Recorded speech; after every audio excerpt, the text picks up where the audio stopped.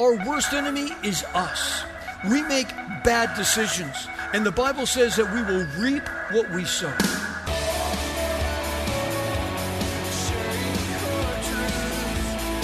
Welcome to Core Truth Radio, a radio ministry of Core Church Los Angeles with pastor and Bible teacher Steve Wilburn. Pastor Steve will be teaching us God's truth right from the Bible with lessons that we may not want to hear, but we need to hear. Let's jump right in today's study.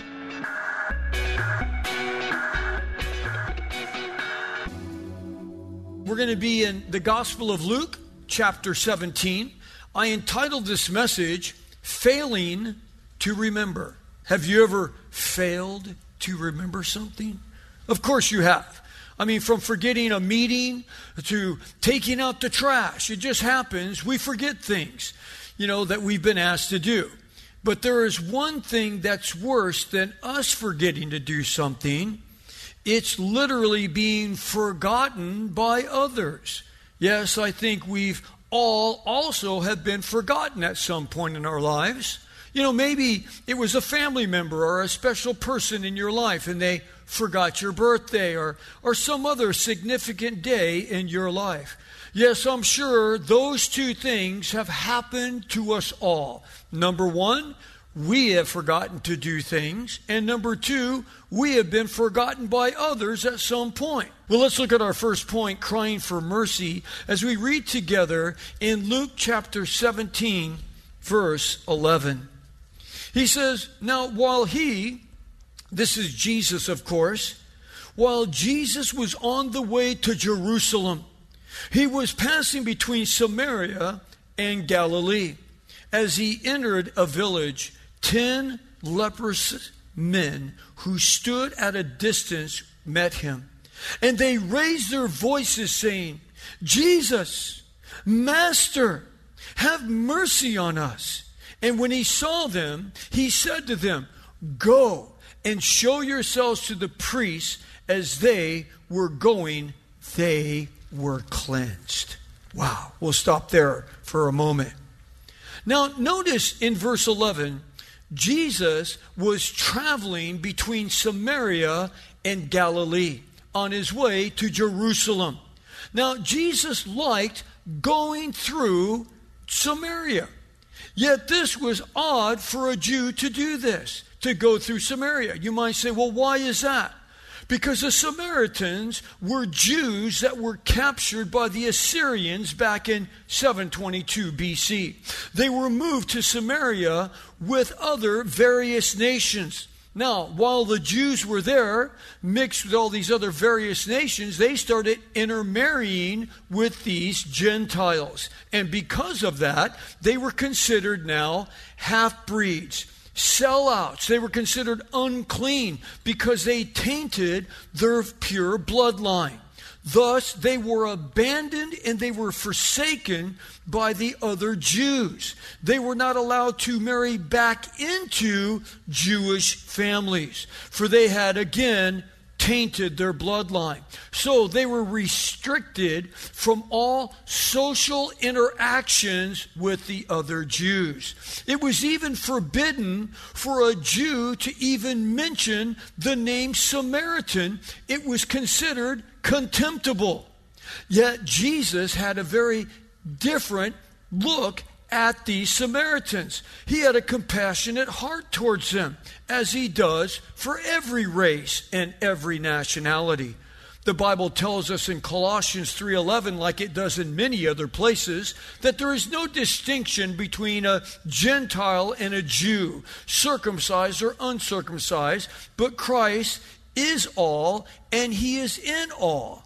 That is, he is in all those who desire to have them in their life. As you know, Jesus says, I stand at the door of your heart and I knock. And if you'll allow me to come in, I'll come in and sup with you. So it doesn't matter if you're a Jew or a Gentile. He wants to come in. And so he makes that very clear in his word. Yes, Jesus purposed in his heart to go through Samaria. He reached out to this hated and despised people. As you remember, in John chapter 4, Jesus was again going through Samaria, and there he met a woman at the well.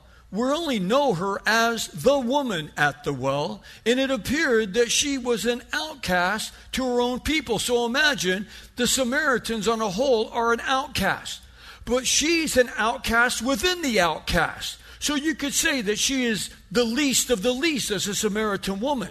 She was a woman of scorn. Now, why was she a woman of scorn? Because she had been married and divorced multiple times. And the person that she was living with, her boyfriend, well, that was just a boyfriend. It wasn't her husband at all. Yet when she came face to face with Jesus at that well at noontime, she not only walked away changed within her own soul, but God used her as an instrument, as a conduit in leading her entire village to Christ. Now, here we are today as Jesus passed through Samaria once again here in Luke chapter 17. And he's confronted by this group of men who stood at a distance. Now, again, why are they standing at a distance? Because they have leprosy. Leprosy was a disease that attacked the skin. It was like a flesh-eating disease. There was no cure for it. And it would literally just start eating your fingers off, just eating your skin. It would just work your way up as your hands. It would just, your flesh would start falling off of your body. And it was a slow and miserable death. And there was nothing that they could do.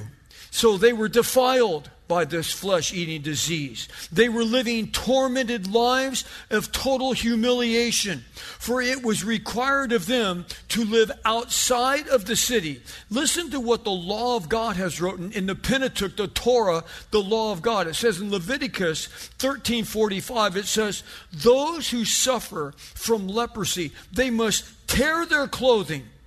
They must leave their hair uncombed, and they must cover their mouth and cry out, unclean, unclean. Imagine that. If you have leprosy, you are ostracized from your family, from society, from culture.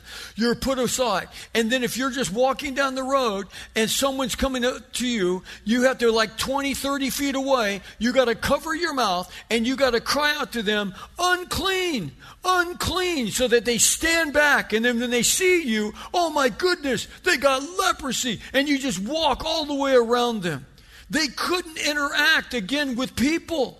They couldn't interact with their own families.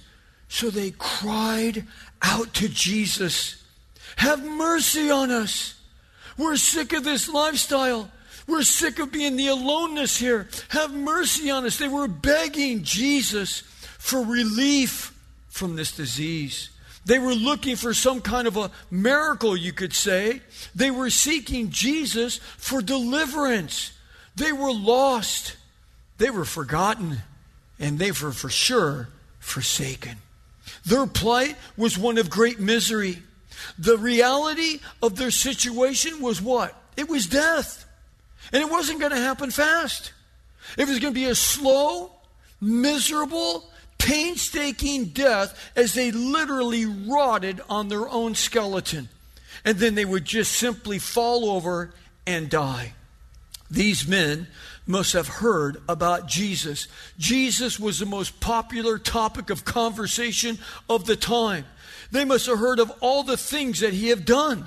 The prophet who spoke like no other prophet, who healed the sick, who made the blind see, the lame walk. Some even said that he's raised people from the dead. Well, once they saw Jesus, oh my goodness, that's him? That's the one that we've heard about? Instead of crying out, unclean, unclean, like they were supposed to do, they cried out, Jesus, Master, have mercy on us. That word master in the original language means chief commander. Chief commander. They recognized Jesus as the master above every disease. They imagined Jesus as the master over every problem in every circumstance. I wonder if Jesus is our master. I wonder if he's our master commander. I wonder if he's our chief commander. I wonder if, like these leprous men, do we see Jesus as he truly is? Do we see him as the King of all kings, the Lord of all lords, able to intervene no matter what impossible circumstance that we might be facing today? Do we see him like that? No matter how tormented our heart might be, no matter how hopeless our life might seem, remember, the Bible is a treasure chest of promises for us as believers. Listen to Psalm 31:24. It says, "Be strong and let your heart take courage, all you who hope in the Lord." See, you can only be strong, you can only take your courage in the Lord if your hope is in the Lord. Because if your hope is not in the Lord, if you're not a born-again Christian, then this promise is not for you. You cannot grab onto that and say, no matter what my circumstance, no matter what my brokenness, I know that my God can fix it. No, you can't say that unless the Lord is your stronghold. But maybe someone here might say, well, Pastor, that all sounds good, but you don't know where I've been. My life has been a disaster. But listen to what the God of creation has to say to you and your disastrous life. Joel 2:25 says, "Then I will make up for you for the years that the swarming locust has eaten, the years that the creeping locust has eaten, the years of the stripping locust and the gnawing locust. Whatever has been eaten in your life, whatever has ravaged your soul, whether it's from things that were outside of your control that came in with circumstances and completely changed the trajectory of your life, or whether it was you. Because with all of us, our worst enemy is us. We make bad decisions, and the Bible says that we will reap what we sow.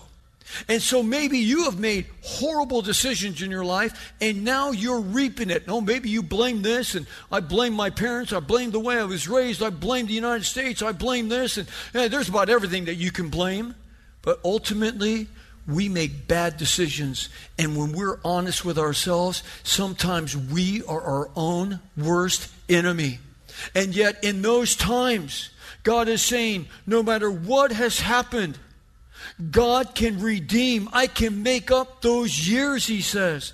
God can make up for us all the years that the locusts have eaten in our lives. The one that's come and devoured on us. The one who has ravaged us. Amen. The one that has come along and licked up the leftovers. No matter what has happened in our life. All those things that have eaten a piece of us and eaten a part of our soul, eaten a part of our hope that we have inside. God says, I can make it up for you. No matter how many years. This, as you might guess, is an incredible portion of Scripture. Because God is saying that somehow, some way, I can step into your life and I can make all things new. Wow. Jesus had compassion on these lepers. And what did he say to them? He says, you go. You go right now. Show yourself to the priest. And as they went by faith, they were healed. As they started to go, as they listened to what he said, by faith, they were all healed. Notice how Jesus always desires us to move in faith. He told them, go. And they did. And they were healed. What if one of them would have said, well, I'm not going until I see that I'm healed first. Like, why would I go waste the priest's time if I'm not healed? So what if I just say, well, I'm going to wait here until I see healing and then I'll go? Well, if he would have said that, guess what? He would not have been healed. We have to move when God tells us to move. No matter if we see some result or we don't see some result. If God says move, we move. It was Naaman, the mighty warrior found in 2 Kings chapter 5. He was also afflicted with leprosy. He went to the prophet Elijah's house, as you know. Yet Elisha did not pray for him on the spot. In fact, Elisha was upstairs and did not even come downstairs to address this mighty warrior. He sent his servant out to talk to him. Yes, sir. Excuse me. I got a message for you from the big man. Wait. I'm Naaman. Don't you know who I am? I came on a long journey to see the prophet of God to heal me. Yeah, well, he's busy. So I got a message for you. And it's like, well, what's the message? He wants you to go down to the Jordan River and dunk in it up and down 7 times. He's like, what? The Bible says he was enraged.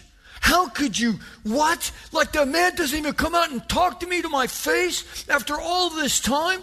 Don't you know who I am? Look at the 22s on my chariot. I've got money here. And I've brought gifts. I want special treatment. The Bible says that he says, I thought that he would come out and wave his hands in the air. Isn't that what we expect? Don't we see that on television evangelists? Yes, come now in the name of Jesus. And they got the towel over their shoulder. They're wiping their head. And it's like, let me hit you with anointed water. Let me do this. Have some special thing. Isn't that what we're looking for? The special treatment? The special thing? The prophet that comes out and waves his hand? No, Elisha didn't even come downstairs to greet him. So Naaman left, enraged. I'm out of here. See ya. And then his servant said, excuse me, boss. Yeah, what do you want? I know I'm just here to, carry your saddle, but if this guy would have asked you to do some noble thing, would you not have went out and did some noble thing? Go conquer the city over here. Okay, I'll go conquer it and come back for my healing because I deserve it. Why don't you just do what he said? Oh, that's a novel thought. Why don't you just do what God said? So he goes down to the Jordan River. It's not a pleasant place. He has to start taking his armor off. As he's taking his armor off, his men know that he's sick. The boss is sick.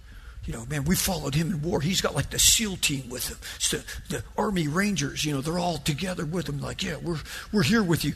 They've never probably seen him with his armor off. So he's taking everything off, and all of a sudden, he's just an old, sick, frail man. Because that's the reality. You're nothing like you used to be in your prime. You're an old guy now. You got leprosy, and it's eating you alive. And I could see all of his men like, whoa, I knew the boss was sick, but whoa, stand back a little bit more. Like, hey, how's it going?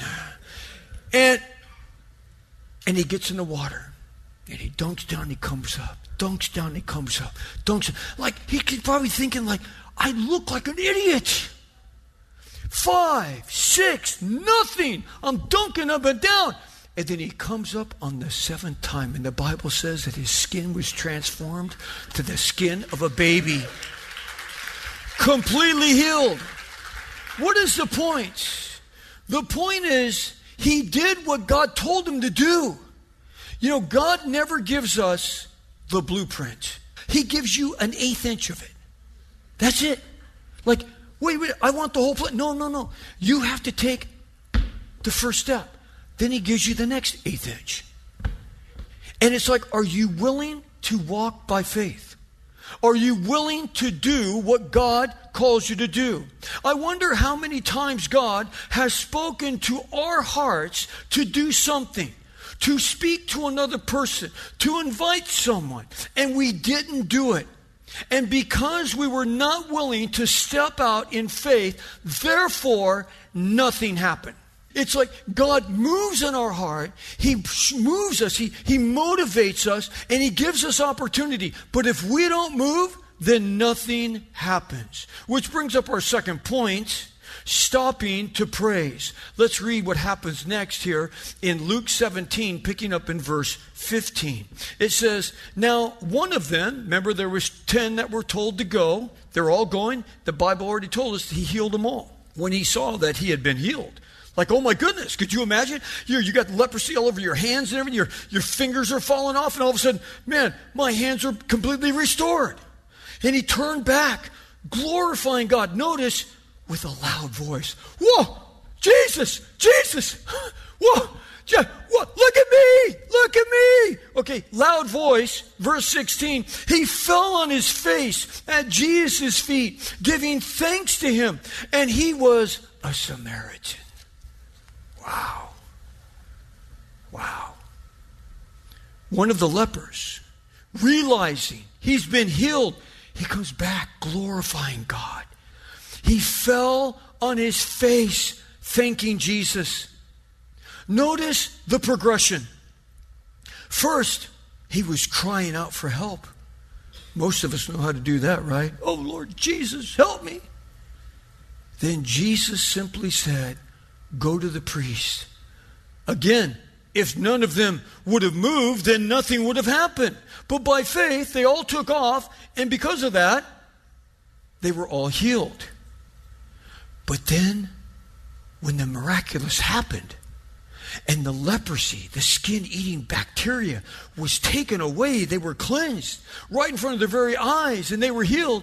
Well, 9 out of the 10 kept going to show themselves to the priests, to be deemed healed so they could be restored to their culture, to their society. More importantly, to be restored to their families. But this one man, he stopped. He stopped in his shock, in his amazement. And he immediately turns around and starts screaming and going, running back to Jesus, falls in total worship and adoration at his feet. He was glorifying God. He couldn't believe it. All those years of being ostracized, all those years of being abandoned by society, by his own family, his own loved ones.